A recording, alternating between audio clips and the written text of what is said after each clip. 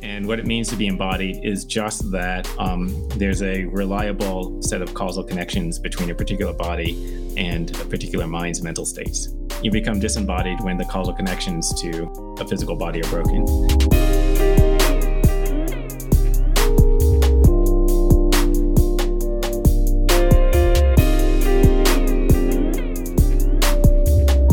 Here to discuss substance dualism with me is Michael Huemer, author of many wonderful books like Knowledge, Reality, and Value, Ethical Intuitionism, Understanding Knowledge, as well as several others.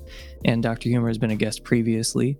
He's here collecting his 3-time guest challenge coin, a coveted honor. So thank you for coming on. Yeah, thanks. Thanks for having me. It's great to be here. So, I just have to note, straight out of the gate that you're not a theist or religious, which I guess, is kind of a central point I'm trying to make here, is that there are other reasons to be a dualist, other than just the standard kind of religious reasons. What do you draw attention to mostly? Like subjectivity, personal identity, free will? Is there anything else that you think Soul does a better job explaining? Yeah. I'm conscious, and it's very strange that we're conscious. There's really nobody knows why. Okay.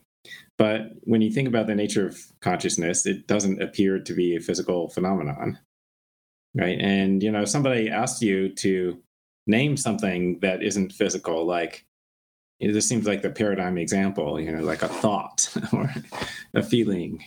Like, if those don't count as non-physical, then what the hell does? Like, if you're saying those are physical, then are you just using the word physical to mean anything, everything?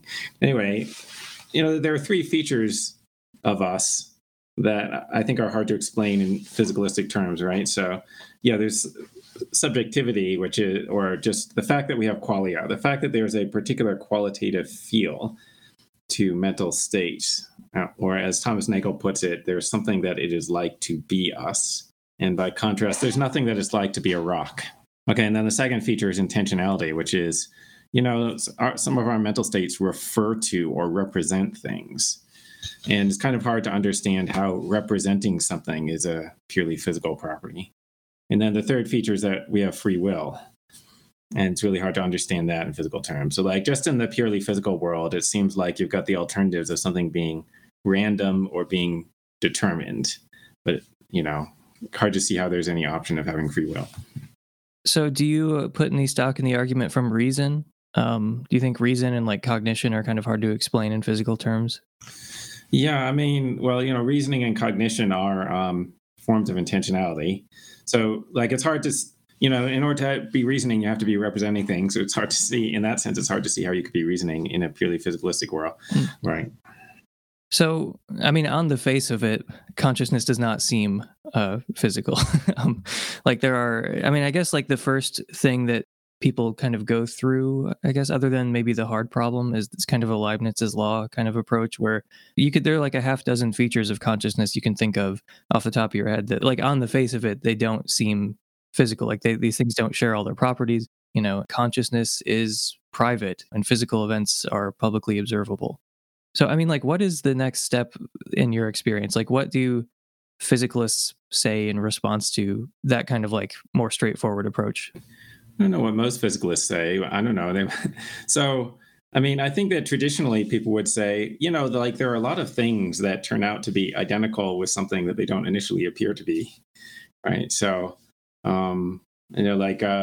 sounds don't initially appear to be compression waves in the atmosphere or something like that. But it turns out that that's the best scientific theory of what they are. Okay. So, and whatever, people used to think water was an element, and turns out that it's made of hydrogen and oxygen, which is also really weird. It doesn't seem that way because hydrogen and oxygen are gases. It just doesn't seem like they're part of water or whatever. Okay. Lightning turns out to be a discharge of electrons. It doesn't look like that. Okay, whatever. So that's supposed to be analogous to, and consciousness turns out to be a brain process. And what brain process? Well, we're still kind of working on that, okay, or some type of brain processes. And then, I think Thomas Nagel kind of refuted this, right? Although he didn't claim to have refuted it. He claimed that he was just saying that it was hard to understand how mental states could be identical to physical states. We didn't say that he proved that they couldn't be. Okay, but anyway, like, well, okay. So when you discover that heat is really molecular motion, it's a random vibration of molecules. Um, you might initially think, oh, but like that doesn't explain the feeling of heat. Like, okay, it doesn't appear that way.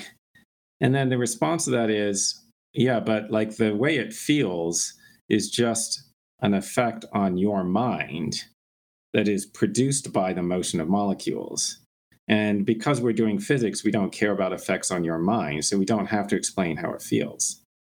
And so that's why the fact that it doesn't feel like it's molecular motion doesn't matter. But you cannot say that when you're trying to reduce consciousness. Like if the very subject matter is consciousness, you can't say, oh, well, that's just an effect produced on the minds of human observers, so we don't care about that.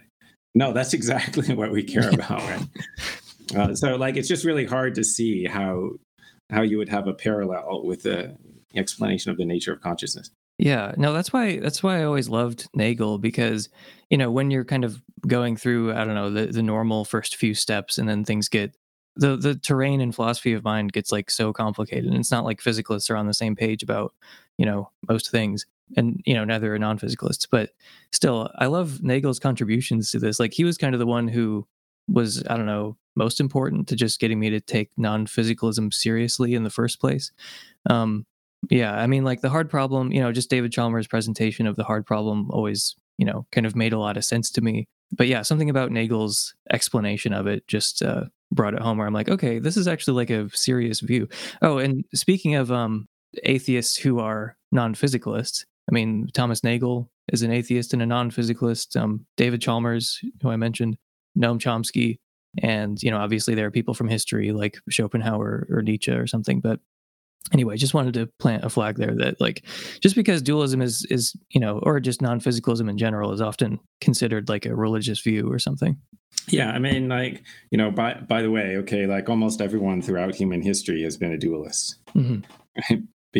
Okay, and like you don't have to invoke religion to explain why they're dualists, because physicalism is a radically counterintuitive view. And when I say counterintuitive, I don't mean it's slightly surprising, which appears to be what some people think I mean.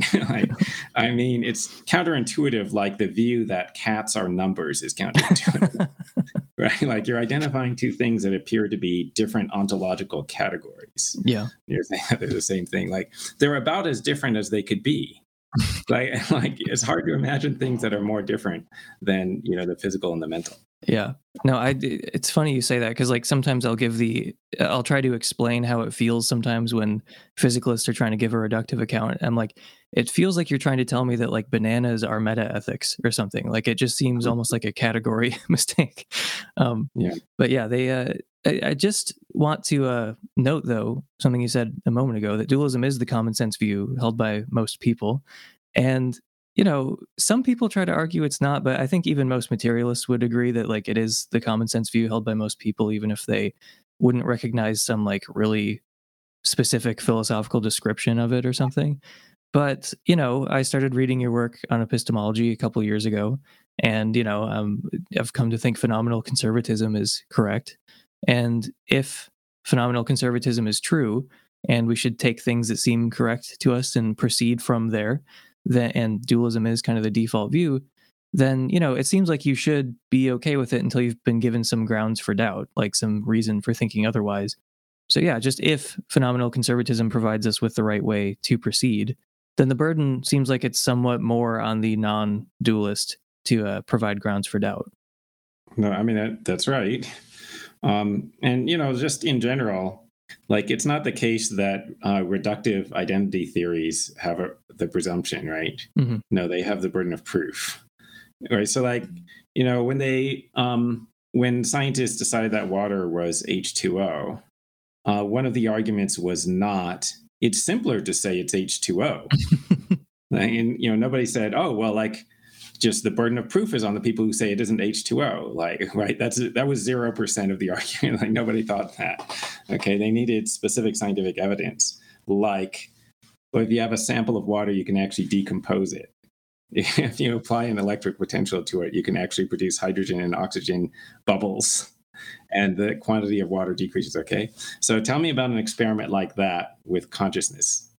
Right? Like, so there isn't, right? There are lame arguments. Okay, so there are arguments like, well, we don't know where consciousness came from. So, which is true, fair enough. We don't know where it came from. But I mean, I don't regard that as being a huge problem. Like, there, you can very easily know that stuff exists without knowing where it came from, and like maybe having no idea where it could have come from. And by the way, I feel like I have no idea where time came from, or space, Mhm. or matter, or the whole universe. So, and I'm not super worried about that. I don't know, and it's not like you can't even think of a type of explanation. No, you can think of a type of explanation. We call them psychophysical laws. Like, there could be a law of nature that when matter gets configured in a certain way, then it produces consciousness. Yeah. And you could say, well, I don't know why those laws of nature exist. It's also true that I don't know why any of the laws of nature exist. So, like, that doesn't really seem like, I don't know. I mean, in some sense, that's a philosophical problem, but it doesn't seem like it's a good reason for rejecting the view. Yeah. Or assigning just as low of a credence. Like, I mean, even if you think that, oh, well, some other view has like some more theoretical virtues or something. I mean, the way that dualism is treated, at least in like contemporary intellectual culture, at least from my perspective, it seems, they're just like, it's treated like it's not even remotely serious. And in particular, it seems like physicalism is like the default view. And yeah, I mean, you're always swimming upstream arguing against physicalism, it feels like. And as far as I can tell, there are like basically two major considerations for this like default favoring of materialism. Okay, are you ready for these knockdown arguments? It's going to be amazing. So, first, there are correlations between brain activity and mental activity. If I whack you in the head with a baseball bat, you won't think good no more. And this deductively proves the truth of materialism. So that's number one. The second is physical causal closure. Every event in nature was tested, and it turns out that they all have physical causes. And the scientists also tested a bunch of non physical things, and it turns out they don't have any causal influence at all. Yeah. I mean, have we tested any of the non-physical things? Yes, we have. We've tested mental states, and it turns out that they do have effects. Like, what are you talking about? Just the causal closure argument to me is just like obvious, blatant question begging, right? It's like, I'm going to start with a principle, which is basically the negation of your view. I mean, unless you're talking to epiphenomenalists, Yeah. right? But most dualists are interactionists. So, I mean, part of what seems to be going on is that people are relying on causal intuitions. So you have intuitions about what would cause what, and you just have an intuition that a non-physical thing wouldn't cause a physical effect. Okay, but I would note that this is the only area in which most contemporary philosophers are causal rationalists. In all other areas, philosophers think that what causes what is a purely empirical contingent matter, and that you can't just intuit what causes what. You have to look at empirical evidence, and then you just find out, okay, and that's basically the correct view. I mean, you can't just tell by thinking about it. Like, yeah, well, you find out the laws of nature by experimentation, okay? And we don't know why anything else causes anything else. So, like, we don't know why masses produce a gravitational force.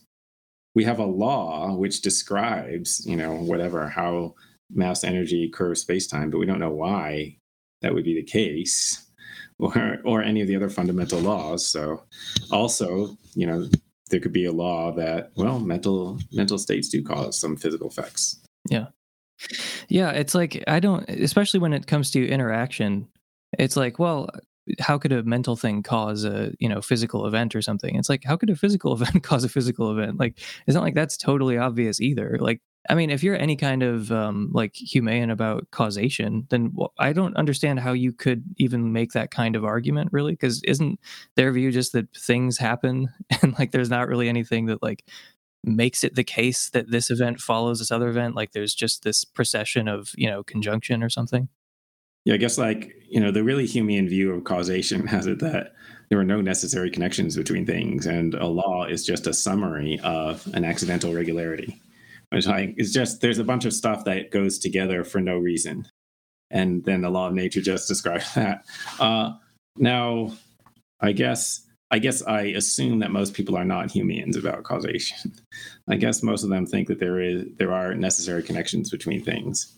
But there being necessary connections still doesn't mean that you should be able to just intuitively see those connections, right? Which you usually cannot, right? So either way, it's hard to see like what the issue is supposed to be for dualists here. Yeah. Just to return to the what I think at least is like the main argument for physicalism, which is just that there are correlations. Yeah. And someone sent me your colleague Michael Tooley's argument from Physical Minds or something. I can't remember exactly what it's called, but the summary that he sent me was basically like an inference to the best explanation kind of argument, and the things that they were trying to explain, it was basically 9 different types of correlations. Like I can read them out, but that's all this. It's just different versions of the same thing over and over again. Like, again, like brain damage causes, it seems like it inhibits your cognition. When you get older, things change in your mind. Like if you take drugs, things change in your mind. Like there are just lots of different correlations that they point to and say, well, this is like a matter of course if physicalism or property dualism is true. But it's not really a matter of course if substance dualism is true, which I suppose is correct. Yeah. So what do you think of that? Yeah. I mean, like sometimes when people state this argument, they state it in a contradictory way, right? Which is, brain states cause mental states. And then, so brain states are mental states. But if we take the axiom that nothing causes itself, then the premise actually entails the negation of the conclusion, right?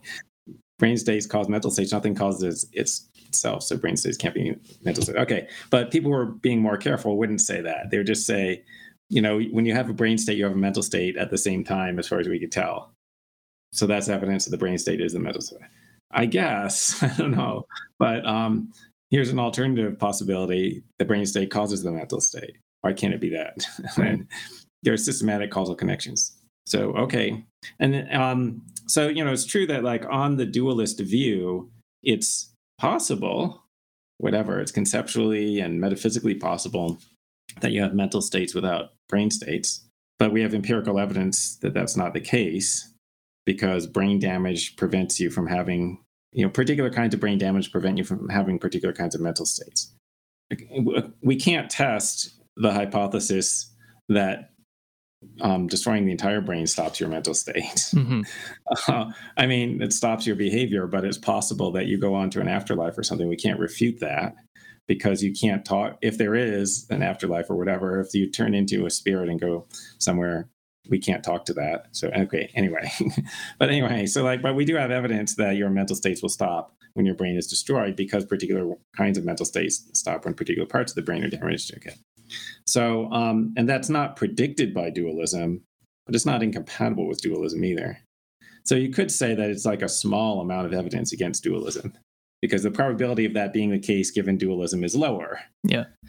I mean, you could at least imagine it being the case, like that your soul just kind of controls your body like a marionette, and basically no matter what damage you're doing to the body, like the soul is just like totally fine, Yeah, that's like conceivable. And it's not conceivable if physicalism is true. So I feel like, again, that's just kind of like weak evidence, favoring some kind of monistic view or like property dualistic view. Yeah. But like you said, it's obviously not incompatible. And because just dualism by itself maybe doesn't say that much, but once you start adding these psychophysical laws, which by the way, you don't really get away from by being like a physicalist, as long as you're not like a type A physicalist, I feel like you still have to posit some kind of psychophysical law to explain the identity. Like if you're the kind of physicalist who admits, like zombies or whatever, or inverts, those are at least conceivable. Well, then it's epistemically possible that there could have been different psychophysical identities. And it seems like you're going to have to posit psychophysical laws anyway to explain those identities. Yeah. So I just don't really see how dualists are in that much worse of a position, Yeah. I think, philosophers have this fallacy of thinking that, thinking that you get some epistemological advantage by just asserting that something is a necessary truth, right? And so, like, we have a habit of saying, taking things that are obviously contingent and then just asserting, well, I'm saying that it's metaphysically necessary. Okay. So anyway, so yeah, the correlations between mental states and physical states, you could say that there are causal laws, but oh no, that would have a complicated worldview. You're going to have more complexity in your theory. So instead, what we're going to say is that they're identical. And then somebody's like, oh, but then isn't that equally complicated? And then the philosopher goes like, no, because I'm saying it's a metaphysically necessary truth. No, that doesn't make it less complicated as long as you admit that it's not like analytic or something. So, since we can't know it a priori, it's still, from the epistemological standpoint, it's still equally complex. And you could have said that, just like the laws could have been something else. Well, there could have been something else that you said that mental states were identical to. Yeah.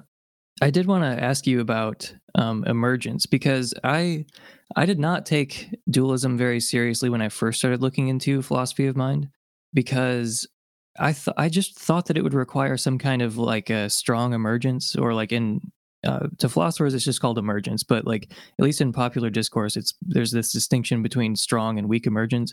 And weak emergence seems to mean something like supervenience, or just like an ordinary reduction, like in the way that, like, water is H2O, or like a lawn is just a bunch of blades of grass, like arranged lawn wise. Like that's kind of what weak emergence seems to mean. And strong emergence just means emergence. There's something that's actually novel and like over and above its constituents.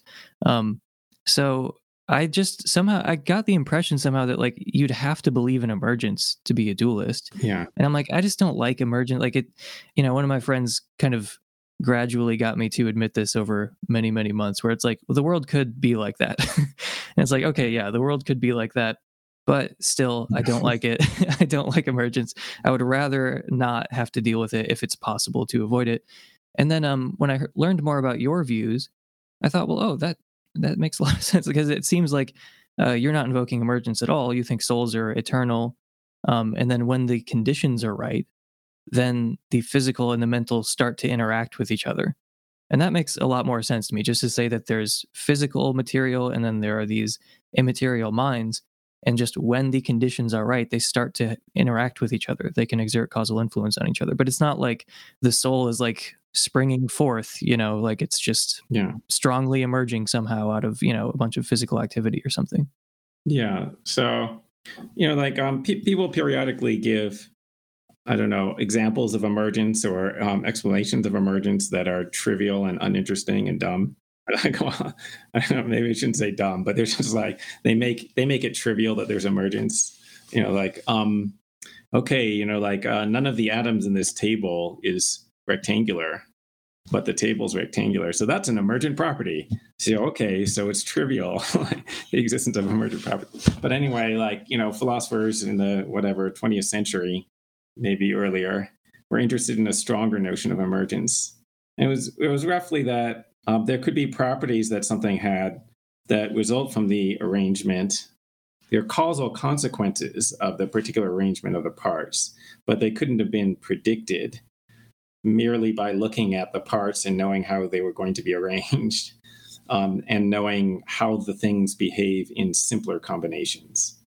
So there's a particular sort of like complex configuration that you can have of a system where some new property that wouldn't have been predicted emerges. Okay, and like so that could be the nature of consciousness.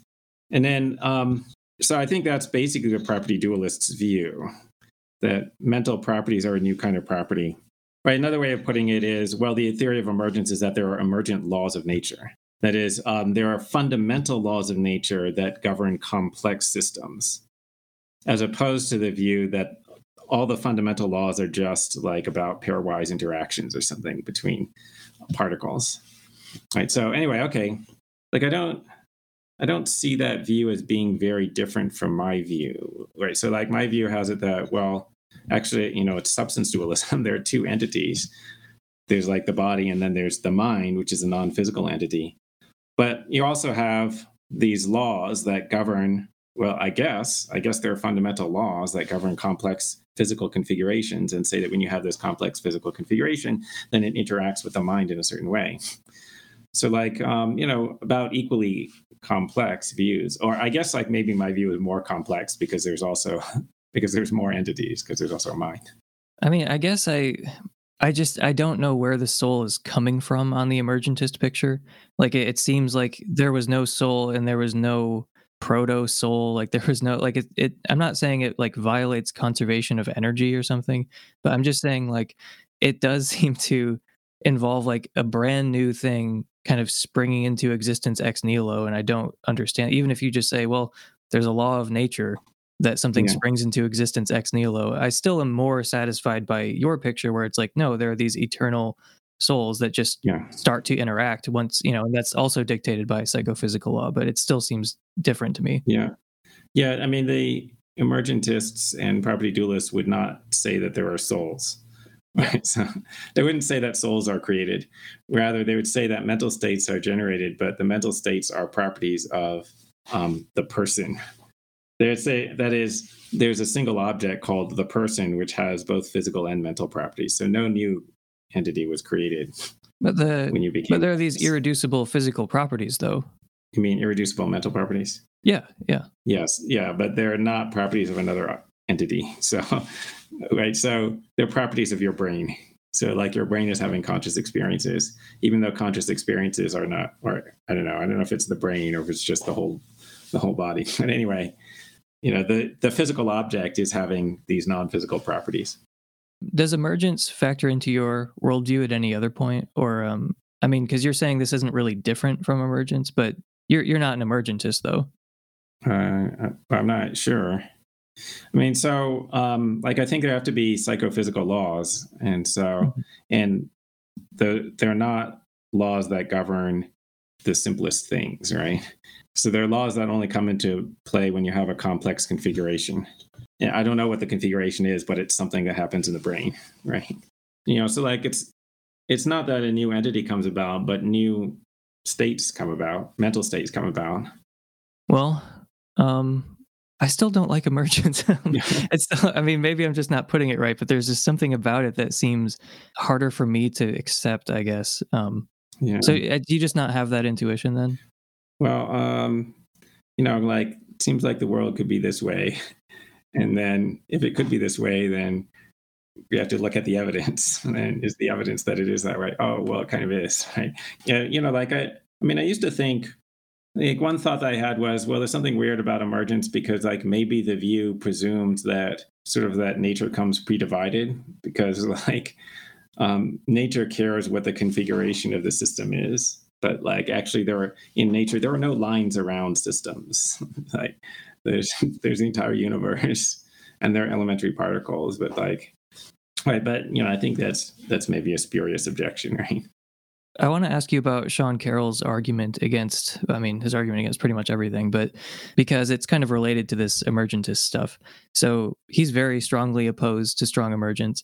And he's partly responsible for that distinction as well, the weak and strong emergence thing that everyone uses. But he says, like, look, the core theory, the standard model, like these are like adequate descriptions of the everyday world. And if there were these novel, forces or properties or entities or whatever that were like coming about at macroscopic levels of reality, at higher levels of organization, there are these new principles or something. He's like, well, look, we would have noticed them by now. So the fact that the standard model is like, that it worked, it's never been like violent. There's no experimental results that say that it's wrong, at least as concerns the everyday world. So that basically proves that there are no emergent forces. Oh, okay. But we have seen these things. We call them mental states. I'm aware of them by direct introspection. So, right. I mean, it seems like the form of argument is something like, well, there aren't any other examples. Right. So I've got a theory, and there are no anomalies other than the thing that you, my dialectical opponent, are saying is the anomaly. Okay, fair enough. Like if there's only one, maybe if there's only one anomaly, then you try to sweep it under the rug rather than saying the theory is incomplete. But it's a really big one. Yeah. and we're very certain that it's real. Like I'm more certain that consciousness is real than anything else. And has causal effects, I guess, because you could still sort of be, I don't know, some kind of epiphenomenalist, I guess, on his view. Yeah. Well, I mean, I regard epiphenomenalism as crazy, Like the craziest view is rejecting consciousness. Mhm. Like I think it's more reasonable to reject physical reality than to reject consciousness because of Descartes, right? So what Descartes taught us, right? You could be wrong. It's extremely unlikely, but you could be wrong about the existence of the world outside you, but you can't be wrong about your consciousness. So anyway, okay, but after that, so after the insane views of rejecting consciousness or rejecting physical reality, the next most insane view is probably epiphenomenalism. And like your mental states don't have any effect on anything. So, okay, well, what's the evidence that our mental states affect things? I don't know. It's just like the evidence of any other causal connection, right? Like you do the one thing and then you observe the effect. It just happens over and over again. Okay. And by the way, like if you think that, well, okay, like the epiphenomenalists say, well, no, what's actually happening is that there's a brain state that's the common cause of your mental state and your behavior. So that's why there's a correlation between your mental states and your behavior. Okay, that's a possible explanation. But notice that according to that explanation, the fact that you have mental states doesn't have anything to do with why you're saying that you have mental states. Also, by the way, the fact that other people have mental states has no connection, right? There's no causal connection to their statements. So then how could you know what mental states other people have? You have no reason for thinking that they have any other mental states because on your theory, if they didn't have mental states, they would behave the same way. And then, you imagine the epiphenomenalist saying, no, but my theory says that there's a correlation because my theory says that the brain state that causes their behavior also causes their mental state. Okay. But what's the justification for that? There's no justification for that because in your theory, the mental states are not doing anything to explain anything that you observe.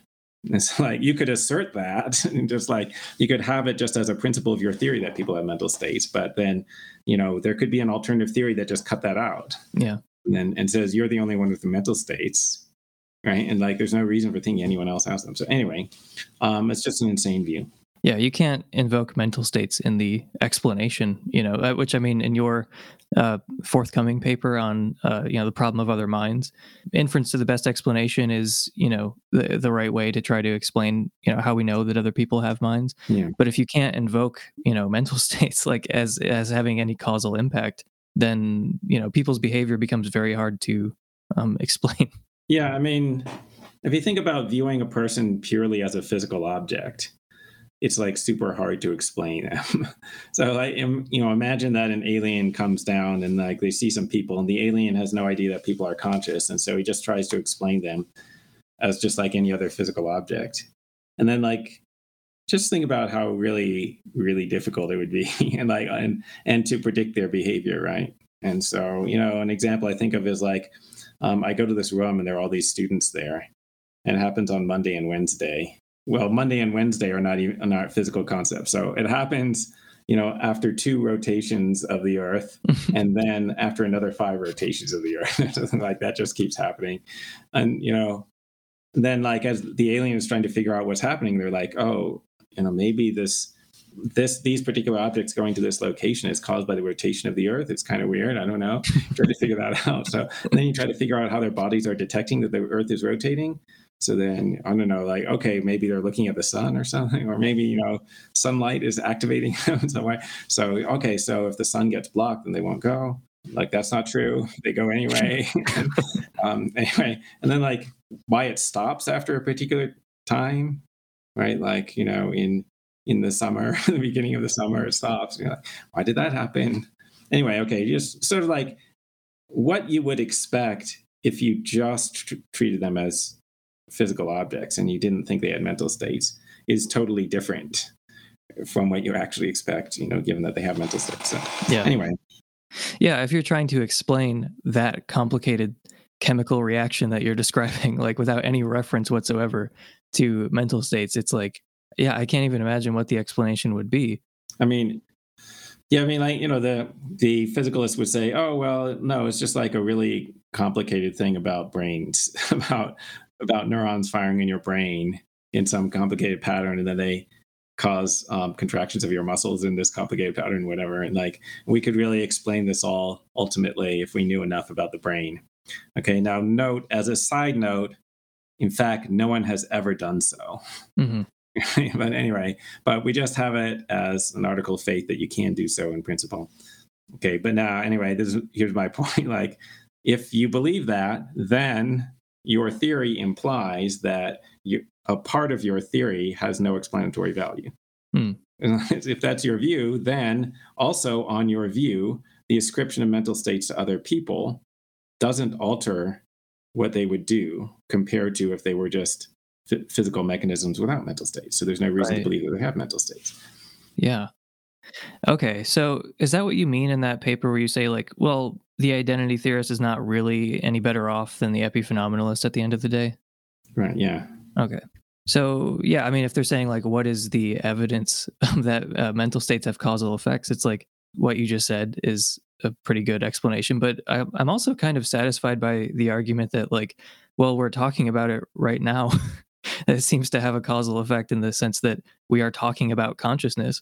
And if you're an epiphenomenalist, then I mean, first of all, that's a little surprising. But second of all, just to explain that, I feel like you have to ultimately go to the place where this conversation is not really about consciousness because Yeah. consciousness has no effects about anything on Yeah. anything. So it can't really be about consciousness, this conversation. No, that's right. Yeah, like if mental phenomena are not causing you to make these utterances, like when you're angry, if that doesn't cause you to say "I'm angry," then maybe the words "I'm angry" don't actually refer to anger. Because I think that would come out on many views about philosophy of language, right? That actually the word anger wouldn't refer to anger because it has no role in producing that word. We got off on this track about epiphenomenalism because of Sean Carroll's argument that, there are no emergent properties and like causal powers or anything like that. The thing that at least I think is wrong with that argument is he's talking about the evidence from like particle accelerators and stuff. But nobody thinks that your mind is, like, causing the particles in a particle accelerator to go differently than they would otherwise, like, just smashing these things together or something. It's like, but I don't think that these macroscopic things are active on the microscopic level, so how could that kind of evidence, refute the emergentist view? Yeah, I mean, for emergentists, the only way to test it is to examine complex systems that are complex enough to have the emergent properties, which would be us. So the evidence would have to come from looking at humans. And then when you look at humans, actually, it does look like their mental states are affecting their behavior. If you look at anything simpler than humans, it doesn't, or whatever, simpler than animals, it doesn't look like that. But you wouldn't really expect that. Right. And the best that I can make of it is that he's thinking, well, apart from consciousness, there aren't any exceptions to the causal closure of physics. And so, if there's only one alleged exception, then you might think maybe that alleged exception is bogus. Like if you have a theory that works except for one anomaly, then you think, well, maybe the anomaly is somehow bogus. Yeah. Right? I guess. In this case, consciousness. Yeah, but I mean, it's such a big anomaly, like such a big aspect of our experience, namely all of our experience, Yeah. that it's hard to sweep it under the rug.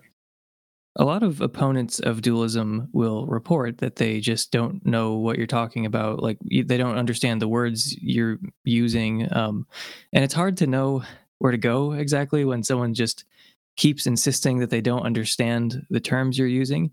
But we can try. So, I mean, when you say immaterial substance, like what is that?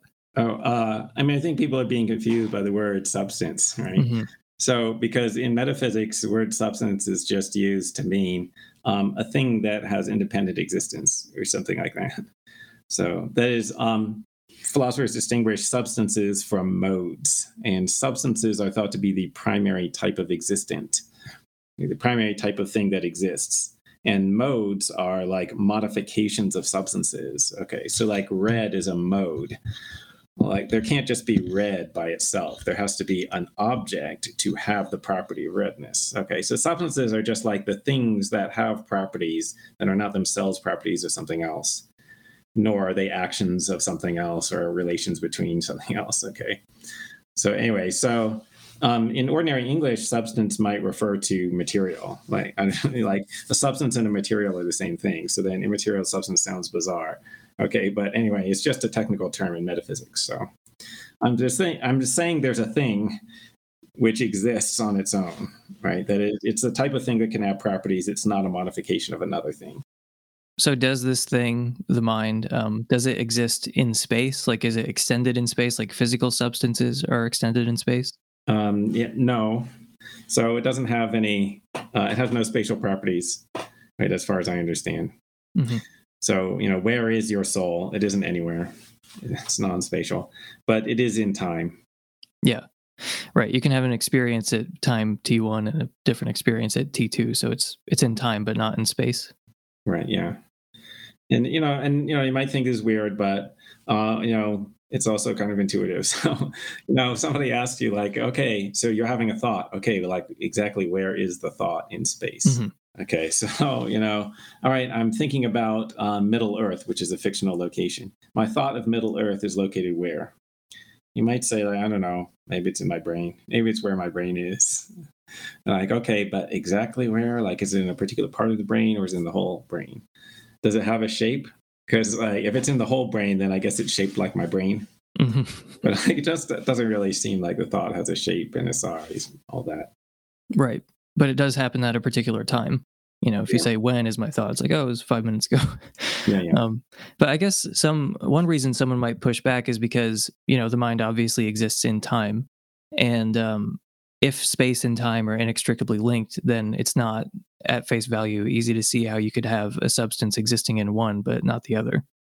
Yeah, yeah. Yeah. So, like I guess in special relativity, space and time are not two separate things. There's a single four-dimensional thing called space time. And, I just think that's wrong. I think they are two separate things. Um, Space and time are separate. What's the evidence for that? I don't know. It's just like intuitively obvious. Like space and time are just obviously completely different things. Um, anyway, so then you're like, oh, but what about all of the amazing evidence for relativity? Okay, what's the amazing evidence? Okay, and then sometimes people tell you some evidence that they heard about, but it has nothing to do with that claim. Hmm. Okay, like so there could be evidence for some predictions of relativity but it doesn't necessarily bear on every claim that's involved in relativity theory, right? So, okay, so people say, oh, well, like this is I don't know the most famous thing. Well, you can like fly an atomic clock around in jet airplanes really fast, and then when it comes down, the clock has lost a measurable amount of time compared to the clock that was on the Earth. Okay, and how does that show that space and time are not two different things? Like, it doesn't show that. Okay, it does. It shows a prediction of relativity, but it doesn't show the specific thing that we care about here. Interesting. Okay, so like the kind of time dilation experiments don't support the claim that is relevant. So does that make you like an A theorist instead of a B theorist? I don't know. I keep confusing A with B because it's such a badly named distinction. I believe that the present exists. But the past and future don't exist. Oh, I mean, I don't even feel like I understand that debate. It appears that there's a sense in which the present is more real than the past, and maybe the past is more real than the future, and the future is more real than things that aren't ever even going to happen. Like the actual future is more real than merely possible futures. Okay, now, if you ask me to explain what more real means, I don't really have an explanation of that. Okay, but anyway, but I do think that there is a special moment called the present time that I'm directly aware of. It's not just like all the other times, right? Yeah, I mean, I don't know anything about philosophy of time, so I'm also the worst person to like ask further questions about this. But I mean, aren't those time dilation experiments supposed to show that there's not like a privileged moment in time that like what is now from one perspective is like different from another perspective or something? Oh, yeah. So, um, the thing in relativity is the thing that generates all of the um, counterintuitive consequences, or as you might say, the absurd consequences, is that there's no preferred reference frame. Okay, so in other words, like people in different reference frames or people in different states of motion, but only inertial motion, people in different states of inertial motion will measure certain physical properties differently. Okay, and now it could be confirmed that people really will get different measurements, right? So, like the person on the airplane, when they measure the time difference between two events, they get a different result from the person on the ground who's measuring the time difference between the same two events. Okay, and then, there are various other physical quantities. Okay, so like the length of an object will be measured differently by two different observers who are in different states of motion. So like all that can be experimentally verified. All right, but what cannot be verified and is a philosophical claim is, no one is more correct than anyone else. Okay, so like there's no preferred reference frame, right? Meaning none of the sets of measurements is any better than any of the others. They're all equally correct, which entails that none of those properties exist absolutely. They only exist relative to an observer or relative to a state of motion or relative to a thing called a reference frame. Okay, so anyway, but here's an alternative. Maybe there is a preferred reference frame. What's the evidence against that? Okay, and most people have no idea. And the answer is there is no evidence against that. It's intrinsically impossible to have evidence against that. Rather, the reason for rejecting it is that there's no proof that there is a preferred reference frame. Right? That is, people say, well, like if there was a preferred reference frame, there should be some experiment that you can do that detects it, and you can't. Or like, nobody has found a way of detecting the preferred reference frame, and according to our current understanding of the physical laws, there isn't a way to do it. So anyway, so then they just say, oh, so then you should reject that. But like here's a philosophical reason why you shouldn't reject that. Like, well, like if there are two measurements that are incompatible with each other, one of them has to be right and the other one has to be wrong. Right? But like if one observer thinks an object is a meter long and the other one thinks that it's 1.1 meter long, then one of them's wrong. And the reason I think that is 1 does not equal 1.1. So, it's not like, okay, the view isn't incoherent, right? They're not actually logically inconsistent. They would say, no, it's 1 meter relative to this one observer, and it's 1.1 meters relative to the other observer. So it's not an inconsistent view, okay? It's not a logical contradiction, but that's super bizarre. Like, what does it mean for something to have a length relative to a person? Okay, and then like, well, what is it that, we're sort of like going off on a digression here, but anyway. No, it's interesting, yeah. I don't know, so it exists relative to a person? Like, is that the view? So then before there were people, there were no lengths? Okay, they probably wouldn't want to say that. So like, oh, no, it's relative to a reference frame. Oh, okay, and what's a reference frame? And how many reference frames are there in this room?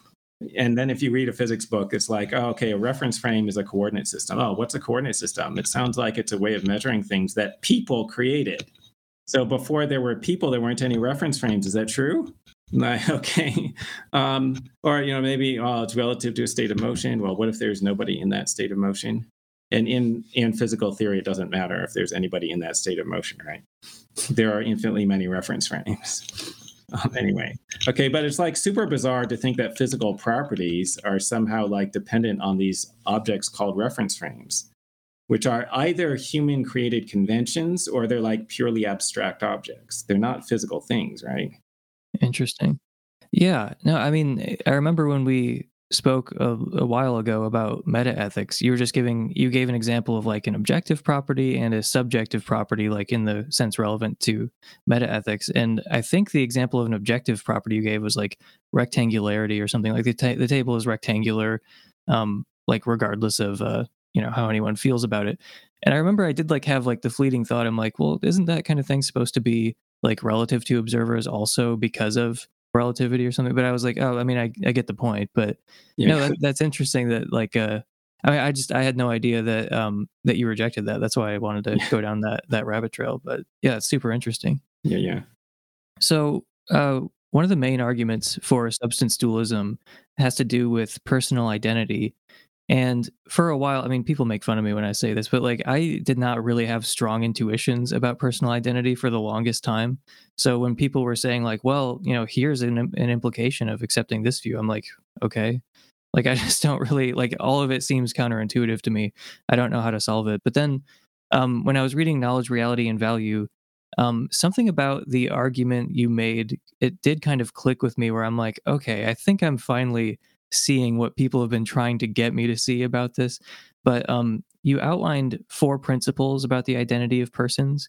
I like those kinds of arguments that say like, okay, here are like a set of propositions, they're jointly inconsistent. So which one are you going to reject? Because you have to reject one of them. And so yeah, you have those 4 principles of identity, and I guess the 5th one implicitly is, dualism is false, and like that's the one you reject. Yeah. But yeah, do you want to? Can we go through those 4 principles? Yeah. See if I can remember. All right. So. I can read them off if it would help. Or you can You have explain it in them. front of you? Yeah, I've got it in front of me. So the first one is identity is a one-to-one relation. Every being is identical with exactly one being. No one is ever identical to 2 beings. Yeah, that seems right. Right. That's sort of like, it's just by definition, right? Identity is the relation that everything has to itself and nothing else, and that's just what we mean by identity. And when I talk about personal identity, like is something the same person or not, I mean that sense of identity. Mm-hmm. Okay, and I'm just stipulating that that's what I mean. So, there's a person called Mike Huemer 30 years ago. Is that person identical to this person that you're talking to now? Okay, and what I mean by that is numerical identity. Yeah, not qualitative identity, because the immediate thought is like, well, in some ways, no. Like in many ways, no. But I think there's like kind of an equivocation sometimes. Like, well, you're not really the same person. Like in many ways, you are a different person. And it's like, yeah, but that's not the way that I mean. Yeah, I don't mean literally different, right? Like, if my name is on the deed of a house, that I signed 20 years ago, I'm the same person in the sense that it's my house. It doesn't matter that I've accumulated more memories since then, right? Okay, so like we're not asking like, have I undergone any changes? The question isn't like, do I have exactly the same personality and beliefs and desires that I had 20 years ago? We're just asking like, have I survived the last 20 years, or did I die and get replaced by another person? Right. Yeah. It wouldn't matter if it's like, oh, well, you signed the deed to that house. It's like, yeah, but he has amnesia. He doesn't remember signing it. It's like, well, it's still him though. Like it's still his house. You couldn't just hit someone over the head, give them amnesia, and be like, that's no longer your house. This is my house now. Well, I don't know. I guess it would go to their heirs. So, like, if you're the heir of the person and you give them amnesia, do you get to inherit their house? No. And actually, like, I mean, it might not be completely obvious to everyone. Like, does permanent loss of memory destroy your identity? Right? Because I guess it was John Locke's view that you had to have continuity of memory in order to have continuity of the person, in order for the person to keep existing.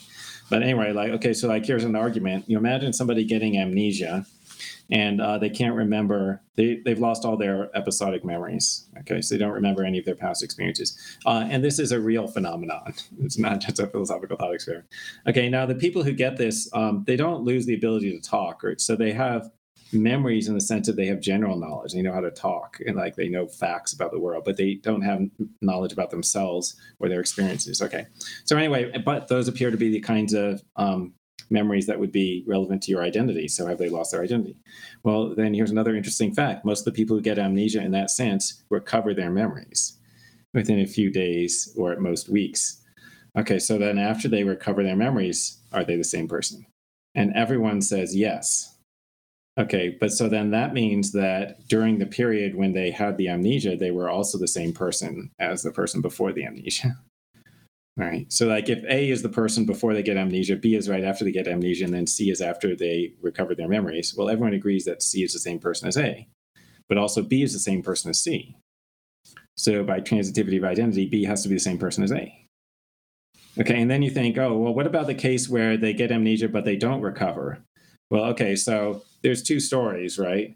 There's person A, normal person, then there's B after they've gotten amnesia and they don't remember being A. Okay, and then there's two possible continuations. There's a continuation where they recover their memories, and then there's a continuation where they don't recover their memories. Okay, but at the point where you have B, they're in the same state, regardless of what the future is going to hold. And so who you are shouldn't depend upon what is contingently going to happen in your future. So that means even for the person who's not going to recover their memories, they have to still be the same person as the original. Yeah. So you mentioned transitivity, which is the second principle. Identity is transitive. If X is identical with Y and Y is identical with Z, then X is identical with Z.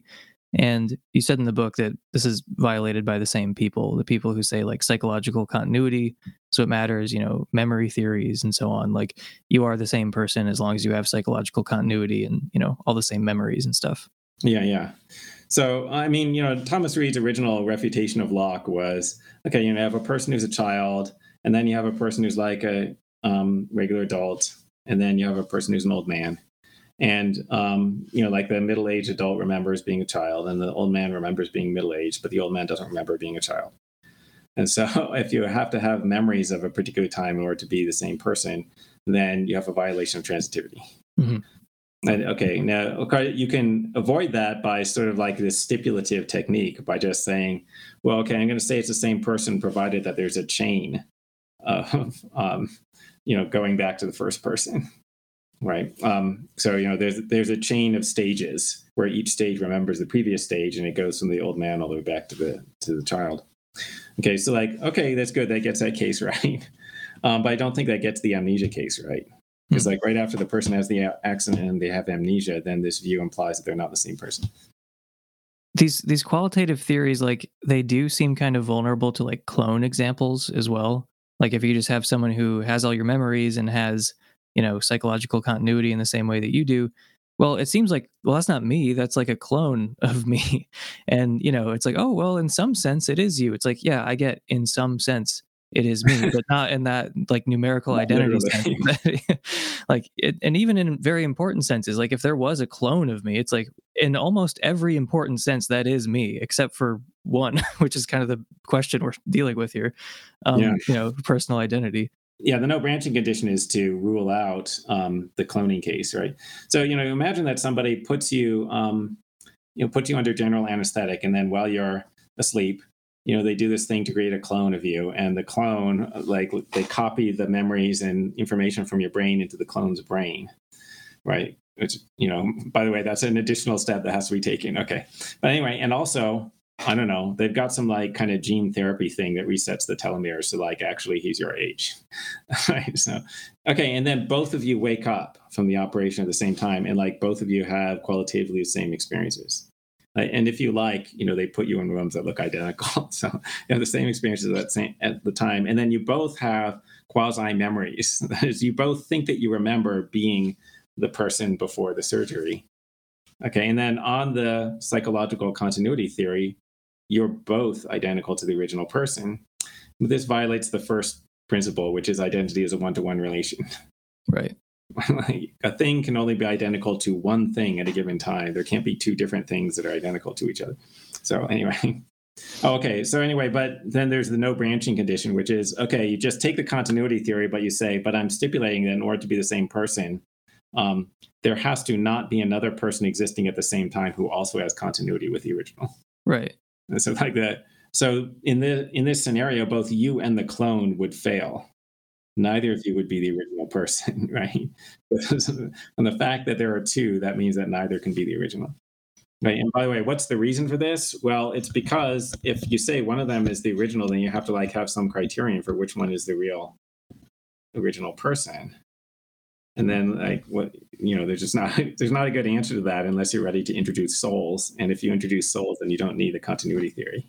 Yeah. So, anyway, it also just weirdly makes your existence depend on what's going on, what you might not even know about, just what's going on elsewhere in the world. Oh, well, has the no branching condition, been satisfied or something? It's oh, is there a clone of me somewhere? Why would that change anything about whether you're the same person? Yeah. It seems like it shouldn't depend on anything else.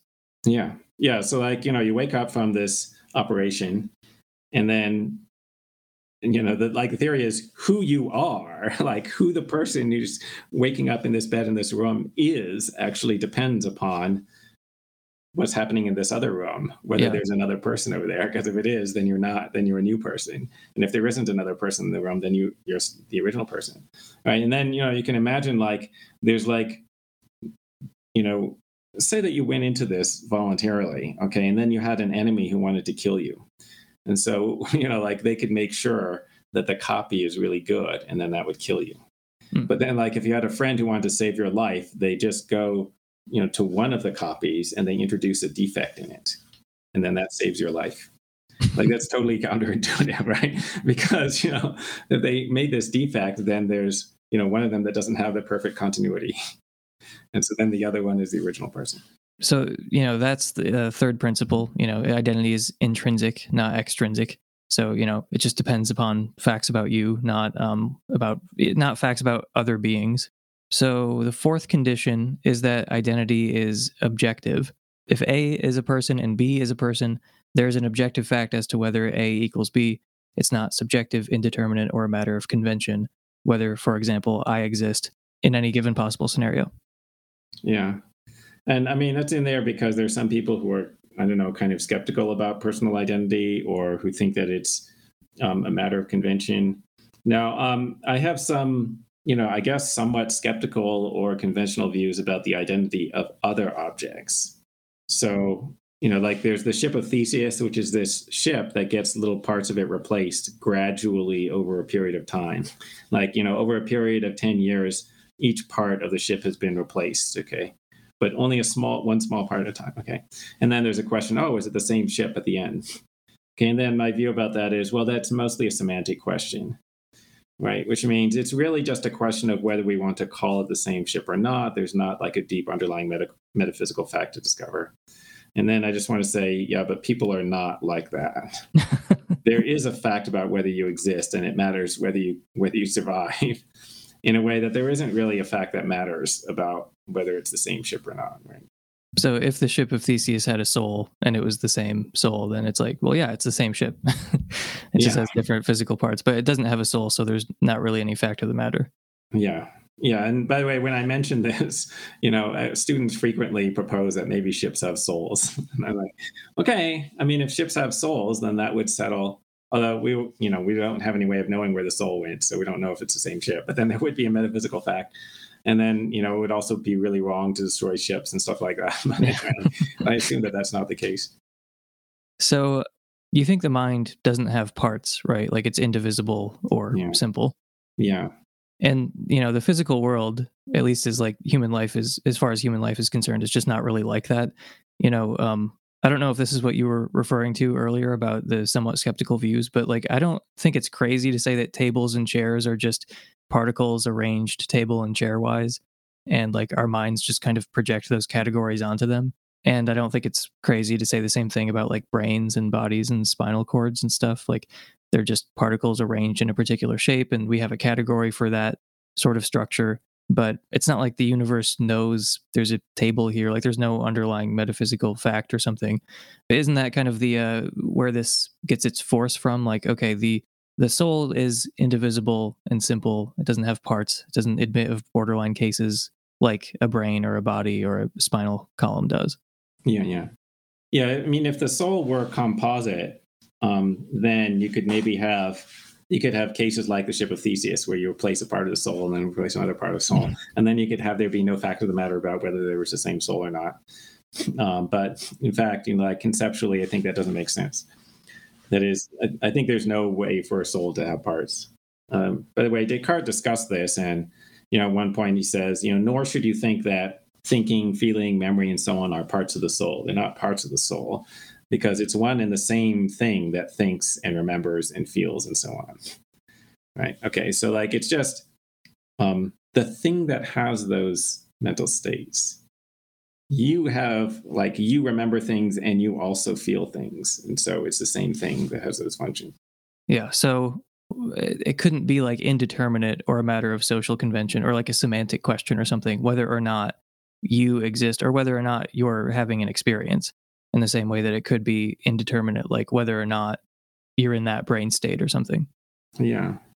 I mean, it could be indeterminate whether the brain that's in a particular state is the same as another brain. But it can't be indeterminate who is having an experience, right? Like what mind is having the experience. Like think about just like what it would mean. What it would be like.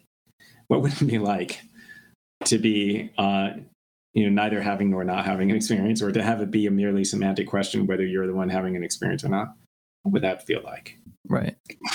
So this fourth principle of objectivity, it's meant to rule out theories, like if you say I am my brain or something, or I am my body, well, I mean, that seems to indicate that like your existence can kind of be indeterminate. Like, it can be indeterminate whether a future being is you. Yeah. I mean, there's a thought experiment that's supposed to kind of pump your intuition, right? Like, you imagine that you're in one of these cases where it's indeterminate whether something is you, right? So then, you have like really strong before this thing happens to you that is going to make it indeterminate whether you survive, you have really strong reasons for trying to get other people to talk as if it's going to be you, because that's going to enable you to survive. And if they talk a different way, then you're going to be dead. And so like you really got to try to get it right. So like that's supposed to, and then you're supposed to just intuit that no, that's false, right? Yeah. It's like it does not matter how people talk, okay? And this is, of course, like, assuming that you have sort of prudential concern, right? You have strong reasons for caring about yourself. But anyway, so like this principle, I think it rules out most physicalist theories of the person, right? Because most physicalist theories would be a person is a particular physical object, and it would be a macroscopic physical object, right? They wouldn't say that you're an elementary particle. Okay, elementary particles, by the way, they're like souls in that they're simple and indivisible, and therefore there aren't cases where it's indeterminate whether you have the same particle. I guess. I don't know. I don't know enough about particles, but anyway. But so all the physicalist theories are going to be that you're a macroscopic physical object, and for macroscopic physical objects, there are cases where it's indeterminate whether you have the same object, or it's a matter of convention. Right? That is like the question of whether you have the same physical object is just really a question about how we want to talk. And then you're supposed to have the intuitive reaction that is not true about persons, right? Because then you get the crazy result where like you have the super strong prudential reasons to try to make people talk in a certain way. Yeah. I mean, I very strongly agree that it makes no sense to say there's like vague consciousness or vague personal identity or something. But yeah, it does seem like pretty much every physicalist theory entails that not only that makes sense, but we should pretty much expect that. So yeah, I mean, I think that's a decent argument against physicalism. I really like vagueness arguments. Like Michael Tai just came out with this book, Vagueness and the Evolution of Consciousness, that goes into depth about a vagueness argument against physicalism. But yeah, I'm a fan. Okay, so what happens when we die? Yeah, so okay, my best guess is, well, you're going to be reincarnated at some time in the future, and it will either be instantaneous or it'll be in a ridiculously long period of time, like a Googleplex years. Okay, so I can't estimate when it will happen. Anyway, the reason why it might be instantaneous is, there are these people who believe in the multiverse. Okay, and so if there's a multiverse and if you can be incarnated in another universe, then right after you die, there will probably be another universe where there's somebody who's a suitable receptacle for your soul. There's a body that's a suitable receptacle for your soul. On the other hand, if there's only this universe, and also if we have to wait for, because like the universe is going to go on for a long period of time, it's going to reach thermal equilibrium, and it's going to take an extremely long period of time for the universe to get back to a state that's similar to the state that it's currently in. Right, a ridiculous time like a Googleplex years or something like that. Okay, so if we have to wait for, in this universe, a body to appear that was extremely physically similar to your current body, that's going to take the ridiculously long period of time. So do you think that the soul being like indivisible and simple and everything, does that mean that it can't be destroyed? I mean, it doesn't logically entail that it can't be destroyed, but let's say it reduces the options for destroying it. Yeah. And anyway, okay, like, and my view is basically your soul always exists, but it won't do you much good. It doesn't do you much good to exist if you don't have a body, because your body is what causes mental states in you. So you can exist while having no mental states, which isn't fun. It's not painful though. It's just not fun. It's just not, it's just as good as not existing. Right? So, I mean, does that mean that we're not like essentially conscious creatures because we could exist without being conscious for long periods of time? Yeah. So, I take it that this happens when you fall asleep and you're not dreaming. You still exist, but you're not having any mental states. Okay. And then you might think, what about, but when you die, you not only stop having mental states, but you lose all your memories. But remember the previous amnesia example, which hopefully convinced us that you can survive loss of your memories. Right? And so if you could survive temporary loss of your memories, then I think you can survive permanent loss of your memories. And then also the sleep example shows that you can survive not having mental states at a particular point in time. Okay, so death is just becoming unconscious and losing your memories permanently. Right, but you may later become conscious again without those memories. So you have a paper where you argue for this, and I mean, it goes without saying, like no one knows for sure what happens when you die, but we can at least work out the implications of different theories. So, like, if physicalism is true, we know what happens when we die. If Christianity is true, I guess I'm going to hell forever. Probably not actually, but I mean, what are the what led you to your conclusion about reincarnation? Oh yeah. So it started when I was thinking about the multiverse, right? And which started because I read Leonard Susskind's book about it called The Cosmic Landscape. And so, and he starts talking about how if there's a multiverse, then there's going to be like copies of you in other universes far away, right? And okay, and that's weird. And like there could be one who's really similar to you. Okay, but then I realized that you don't need a multiverse for that. You can just have time. If you have enough time, then there's going to be another copy of you at some time in the future. Okay, and then I started to think about, well, if there's another copy of you, if at some future time there is a physical body that is produced that is extremely physically similar to yours when you were born, I started to think, will that be you? Maybe that will literally be you, right? Maybe it will literally be me when there's the copy of me. So, I thought about that and then thought, well, so what are the conditions for a thing to be me? You might think, well, maybe it has to be like an exact duplicate, so it has to be a single point in the configuration space. Okay, and then the probability of that is 0 because a point. So there's a space of possible configurations of human bodies, so to speak, and it's continuous. And so a single point in it occupies 0% of the total volume. So the probability of hitting the same point again is 0. Okay. Now, if you think that, then there's 0 probability of my occurring again in the future. However, if you think that, then there was also 0 probability of my being here now.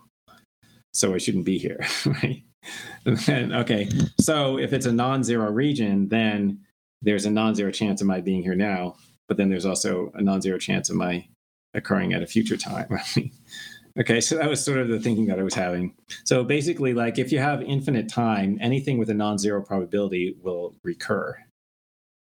And anything with a 0 probability shouldn't happen. Okay, so your being born is either a 0 probability event or a non-zero probability event. If it's a 0 probability event, you shouldn't be here. But you are here, so that refutes that. Right. If it's a non-zero probability event, then it should occur again, given infinite time. So you do think the universe is past infinite as well as infinite in the future? Right, yeah. Can you outline a little bit why it's the case that, like, if we have infinite time, then anything with a non-zero probability is going to happen infinite times? I mean, isn't it at least like conceptually possible that something with a non-zero probability, like it could happen once, like my existence could happen once and then just never happen again? Yeah, but the probability of that is 0. Right? So, okay, so it's a logically possible but 0 probability possibility. Okay, so you're like, oh, okay, well then I don't know what does it matter that it's possible? Well, like epistemologically, from the standpoint of making inferences, what matters is the probability. So if you have a theory that says that there's this 0 probability event that has happened, then you have the strongest possible evidence for rejecting that theory. Right. Okay? And if you have a theory that says, so whatever. So like, if there's a non-zero probability of your recurring in a given finite time period and there's infinite future time, then your expectation of occurring again should be 1, even though it's logically possible that it won't happen. Right. So it's logically possible that I could flip a coin infinitely and it would come up tails literally every single time infinitely. Yeah. But I should not believe that will actually happen. Yeah. Like if somebody purported to have flipped a coin infinitely many times and they got all tails, you should have the strongest possible disbelief in their report. I see. So, like, to what extent are you putting, cognitive and psychological attributes? Like, to what extent are you placing those in the soul? Like, I know that it's, the seat of consciousness and personal identity. You mentioned reason and free will, but like, to what extent are our cognitive abilities and psychological attributes, on your view, like, are those like in the soul as opposed to in the brain? Yeah, I mean, most of them are in the brain. So most of the things that people think are essential properties of themselves are not. And okay, and then they're like trivial things like your race and your sex. Mhm. Those are in fact contingent properties of you. So you could have a different race and sex, and then like it's kind of trivial to see that. Okay, so like, well, like somebody could take your current body and they could modify it. Like, you could go through a sex change operation, you could go through gene therapy that change your chromosomes or whatever, and then you could become the other sex, a different race, whatever. So Okay, but you don't think we have feminine souls or or white souls or something? no. Okay. Although masculine versus feminine is more plausible because there are more character differences. Hmm. But no, I think like a person who's one gender could have been the other one. Mhm. And by the way, like all it would have taken was in the womb for you to have had different hormones Yeah. that the fetus was exposed to. Of course, that assumes that your soul was already in there. Right? So maybe that would have caused a different soul to appear. But anyway, whatever. But the way that we know that most of your cognitive abilities are in your brain, so to speak, is well, people sometimes get brain damage. You could say, okay, and then they lose cognitive abilities, and you could say, oh, well, maybe then like their soul left and a different soul entered the body. Um, you know, I mean, I can't refute that. I don't have a test of that, but I guess the simplest view is it's the same soul. But okay, then the person has fewer cognitive abilities, so it was dependent on their brain. And then you're like, okay, what about personality traits? Well, you can have significant changes in personality due to just like chemicals in your brain. So like, you give people certain drugs and like their personality changes, and then there could be cases where you get brain damage and your personality changes. And so, like a lot of what we think of as your character is really just its dispositions to feel certain ways. And so, like, the reason why people with different character traits behave differently is mostly, I think, that they have different feelings, they have different emotional reactions, which they're not really choosing in the same circumstances. Okay. So, like, the person who you say is aggressive, what's really happening is just like there are chemicals in your brain that cause anger, and that person gets more of them in more circumstances than the person who's unaggressive. Yeah. So, I mean, those are the same kinds of arguments that physicalists will cite as conclusive proof of their position. So, can you, like, what is the distinction between using an argument like that to say, well, cognitive abilities are largely a matter of brain processing, but the fact that it's like something to exist is not a matter of brain processing? Yeah. It's just that the brain states cause mental states. And so, like, it's not that surprising that there are all these that damage to the brain, diminishes your mental capacities. Right? It's not Hmm. that weird. I mean, I guess maybe the question is like, oh, well, like, why can't we explain everything by saying that the brain states just are the mental states? But then it's just like, well, I would just like repeat the arguments for dualism, and then like repeat the Thomas Nagel thing, and then like the we didn't do the Frank Jackson thing, but you imagine like somebody having all of the brain science knowledge about like what brain state somebody is in when they see blue, but they're completely colorblind. Okay, so that person doesn't know what it's like to see blue, even though they know all the facts about the brain configuration. So what it's like to see blue is not just a purely physical state. Yeah, it doesn't seem like there's a Nagel type argument against, trying to argue for like the like non-physicality of your personality attributes, or like the non-physicality of the other things that we were just talking about. Or there's not like a Mary's room argument for like for like aggression, like aggressive behavior. Yeah, yeah. There is for like the feeling of aggression, but just not for like the things that you like, the dispositions to behave a certain way that you were talking about. Yeah, yeah, yeah, yeah. So like, the argument about character traits, well, like character traits are reducible. And well, I'm not saying they're reducible to brain states. I'm saying they're reducible to dispositions to have certain mental states. Okay, but those dispositions are, because of the psychophysical laws, they're going to be grounded in configurations of your brain. Yeah. So when you're talking about reincarnation, are you just strictly talking about reincarnation of the soul? So it is the same person, or are you talking about reincarnation of the soul plus a bunch of qualitative characteristics? Oh yeah, so I don't know how many of your qualitative characteristics will be repeated. So because I don't know what the conditions are for your soul to go into a body. So it could be that next time, it could be like, the next time you're incarnated, you'll be extremely similar to your current self, or it could be that you'll be quite different. I don't even know whether you could be incarnated as a member of another, like a non-intelligent species, Hmm. like, can you come back as a cat? I don't really know. um, I have like the intuitive sense that there are some aspects of your character that you couldn't be lacking. I just have an intuitive sense that if you imagine somebody sufficiently different from me qualitatively, it couldn't really be me. Hmm. But I don't really have any empirical evidence to establish that. And it might be impossible to have empirical evidence of that. I have some questions from the audience. We got quite a lot of questions actually, but I'm gonna try to just pick a few of them here. This one is from Athiopagan Gab. They say, I would ask if he has any opinions on topics like embodiment and spatial extension, like whether minds are capable of disembodied existence and whether minds literally occupy space and so forth. For example, E.J. Lowe would deny disembodiment and affirm spatial extension. Oh, okay. So I guess so. In my view, there's no spatial properties of minds, but they can be disembodied. They can be embodied, and what it means to be embodied is just that there's a reliable set of causal connections between a particular body and a particular mind's mental states. However, that gets established, when that happens, then you're embodied, and you become disembodied when the causal connections to um, a physical body are broken. Okay, so during the time in between your incarnations, you exist as a disembodied soul. Okay, so when you talk about embodiment, okay, that's actually really helpful because I think a lot of people are imagining like you're possessing your body and it's like your soul literally is like, it's like a brain-shaped soul basically or something like that. Yeah, It's like yeah, animating you or something. yeah. Your soul Yeah. is not spatially in your body. When we say the soul is in the body, we just mean that it's causally interacting with the body. Yeah. So this next question relates to that as well. This is from Amos Wallen, who said, "What best explains the psychophysical laws pairing particular souls to particular brains?"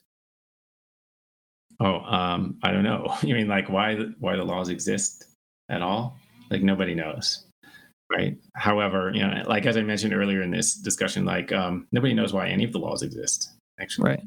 it's like we don't know why there's gravitation. We don't know why there's quantum mechanics or whatever. So I don't know. And in fact, as a matter of fact, I don't even have any idea of how you could explain such a thing.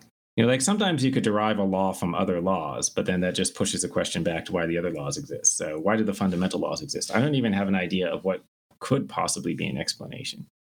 God. Yeah, yeah, right, yeah. Maybe God made them. Okay, but then how did he do that? So like God, so he did something. He performed some action. Maybe he had some thought, and then that caused there to be a law of nature. Okay, and then so that causal connection right there, the one between God's thought and the law, what governs that causal connection? That's got to be like a law.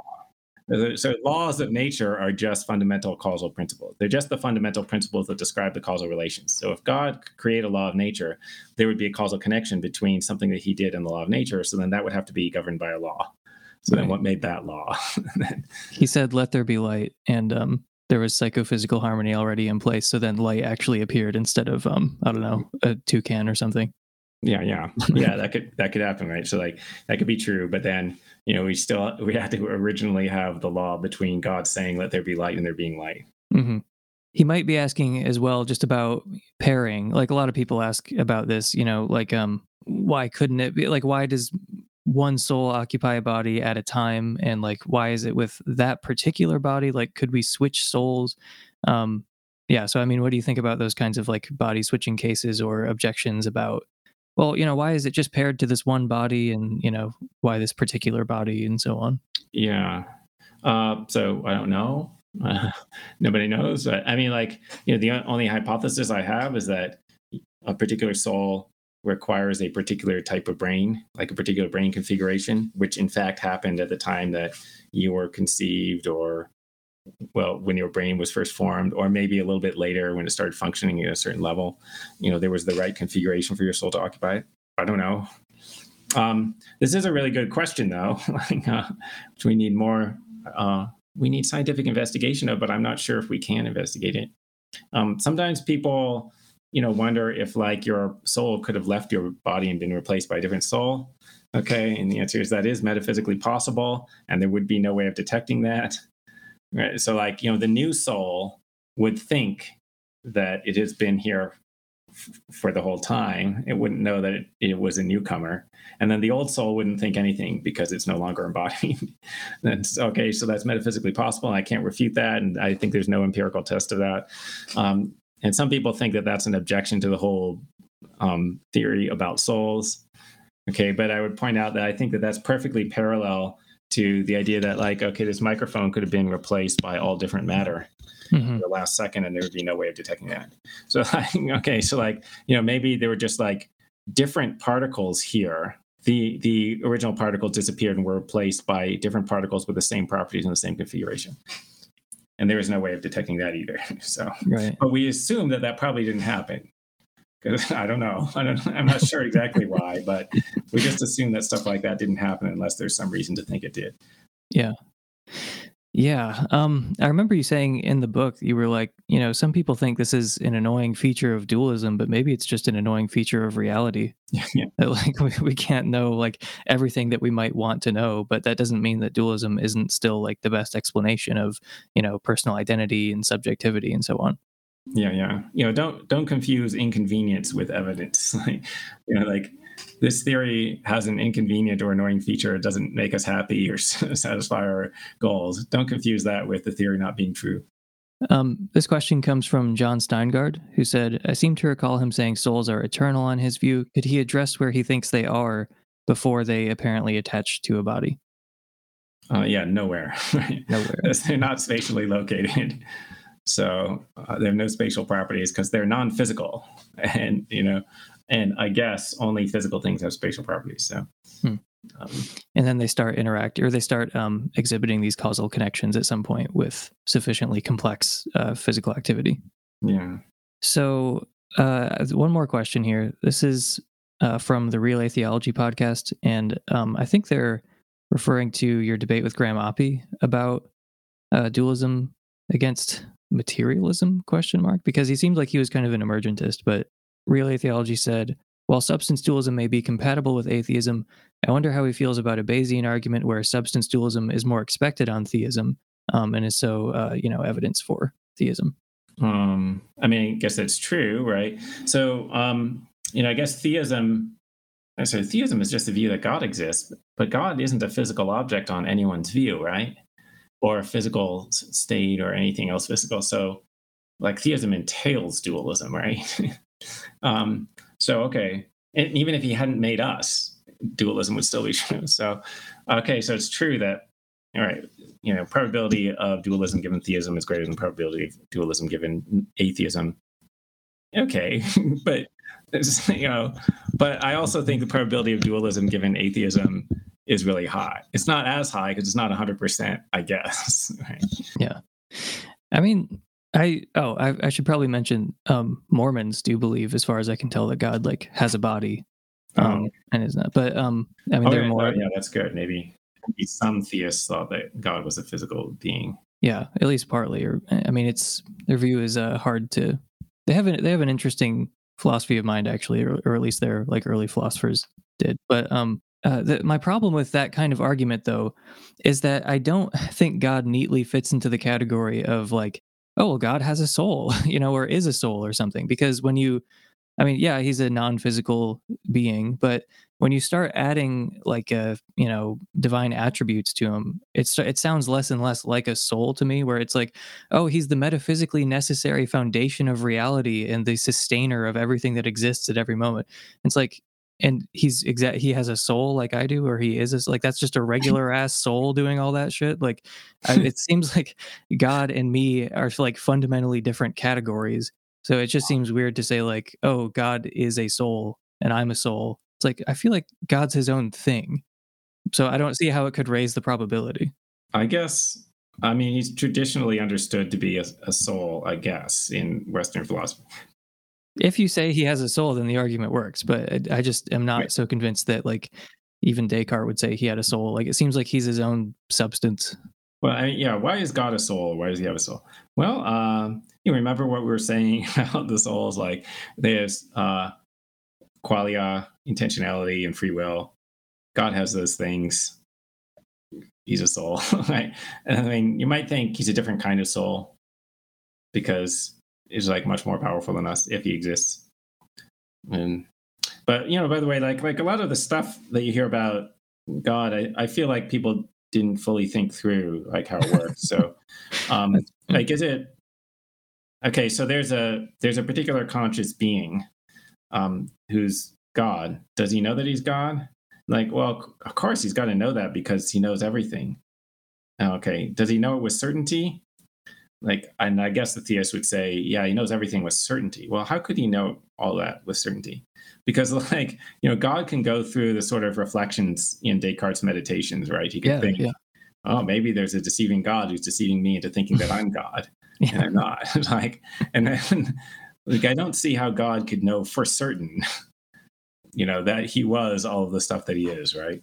yeah, And then you also think like, oh, how God's supposed to have created the universe. Well, how did he do that? And then like there's never any answer to that. Like what was the mechanism? Because I know how I create things. Like whatever, I created a book, like I used a computer to do it. hmm And then like, people cut down some trees in order to make a paper or whatever. Like, okay, what did God do to create the world? Like, I don't know, he just said, but I'm going to make a world. Just let there be a world. Okay. But presumably it's not like the words, right? Maybe it's just like he thinks to himself, he wants there to be a world. Okay. Well, he's got to be really lucky because there have to be the right psychophysical laws that connect his mental states to the creation of matter. But anyway, um, a lot of it seems improbable, I guess I would say. And I mean, he's also timeless, as we're reminded often, by people who defend the Kalam or something. But it's weird to say that he's a conscious being who exists totally outside of time. Like he's, timeless in the same way numbers are timeless, but he's conscious and Yeah, I has mean, thoughts. Yeah. this makes no sense to me, right? Like, okay, so if you're a conscious being, and God is supposed to have mental states. So like sometimes he gets angry, sometimes he has whatever, he has beliefs, he has knowledge. Okay, I don't know what it's like to have a mental state but not have it at any time. And also like, okay, so God was supposed to have created stuff, and according to the Kalam people, so like I think time is infinite, so I don't think God created time. It just goes back forever. Okay, but according to some theists, time had a beginning and God created it. And like, how did he do that? I don't know. He did something like he formed an intention in his mind for there to be time, and then that caused time to come into existence. Okay, that doesn't make any sense because if there's no time to begin with, then there's no causation. And also, like, he can't form an intention because that's an event that happens at a time. Like, Right. nothing can happen if there's no time. So, in particular, the event of somebody creating time can't happen. Yeah. And I mean, the way I hear some people try to get around this is say, well, it all kind of happened at one moment. Like, if you can see, like, if you can imagine like a 4-dimensional space time block or something, that's how God experiences things. It's like everything all at once. And it's like, well, you can't have just one moment, where everything happens for God. Like, you can't have even one moment. Like, he's outside of time. Well, yeah. I mean, just like I just don't, just don't know again, like what it would be like to have the mental state. Theists are often sort of like unconcerned about incomprehensibility. They're like, yeah, it's a big mystery.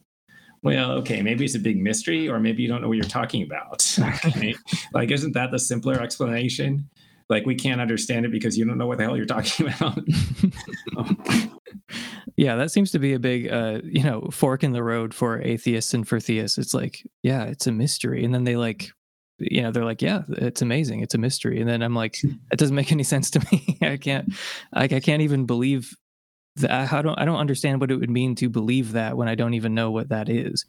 Right. Yeah. Like if I did believe in God, I feel like I would have to believe in like a finitist, limited God who exists, in time, and the universe is infinite, and he formed things out of pre-existing material or something. Like he didn't create ex nihilo. And I think you could still have something that looks like a God even with those traits, but it wouldn't be the kind of God that most Christians believe in. Yeah. Yeah. When people ask me, I say I'm agnostic, but what I mean is, I think the universe could have been created by an intelligent being, but I don't think that the being could have all the characteristics that are traditionally ascribed to God. So, like, I doubt that omniscience is possible. I don't think omnipotence is possible, but there could be a highly knowledgeable and highly powerful being who could have created the physical universe we see around us. And he couldn't have created everything because he couldn't create himself, but he could have created this stuff that we see around us. Yeah. I think that that might be a good place to end. I mean, I really appreciate you coming on, and I like that you're. It seems like you're writing more about philosophy of mind. Is that my perception, or is that true? Well, I mean, I recently wrote that that paper that you were talking about the problem of other minds, and I might do more in the future because I haven't written a book about philosophy of mind yet, and it was one of the things that first interested me about philosophy. I just wanted to understand why there was any consciousness at all. The unfortunate part is that I never really found out because nobody knows. um, yeah, I mean, I guess my intro to philosophy had a lot to do with Sam Harris because I was like a young evangelical teenager who like deconverted and became an atheist and got into like new atheism for a short time. Um, and Sam Harris is a huge like Thomas Nagel fan and David Chalmers fan, and he kind of pointed me in that direction. And I had no idea that my views were as influenced by him as they were until I learned more about philosophy of mind and realized that, yeah, anyway, he had a lot to do, I think, with me becoming kind of like Nagel pilled and, kind of in line with Chalmers and stuff. Yeah, yeah, he's a good podcaster. I've heard some of his episodes and they're fun. Well, thank you so much for your time. Really appreciate it. And yeah. Yeah. Okay. Remember, everybody, buy my book. Buy the books created by fake news provider. Don't be distracted by the name. It's all real. And also check out my blog, Fake News. Yes. All right. We'll see you later.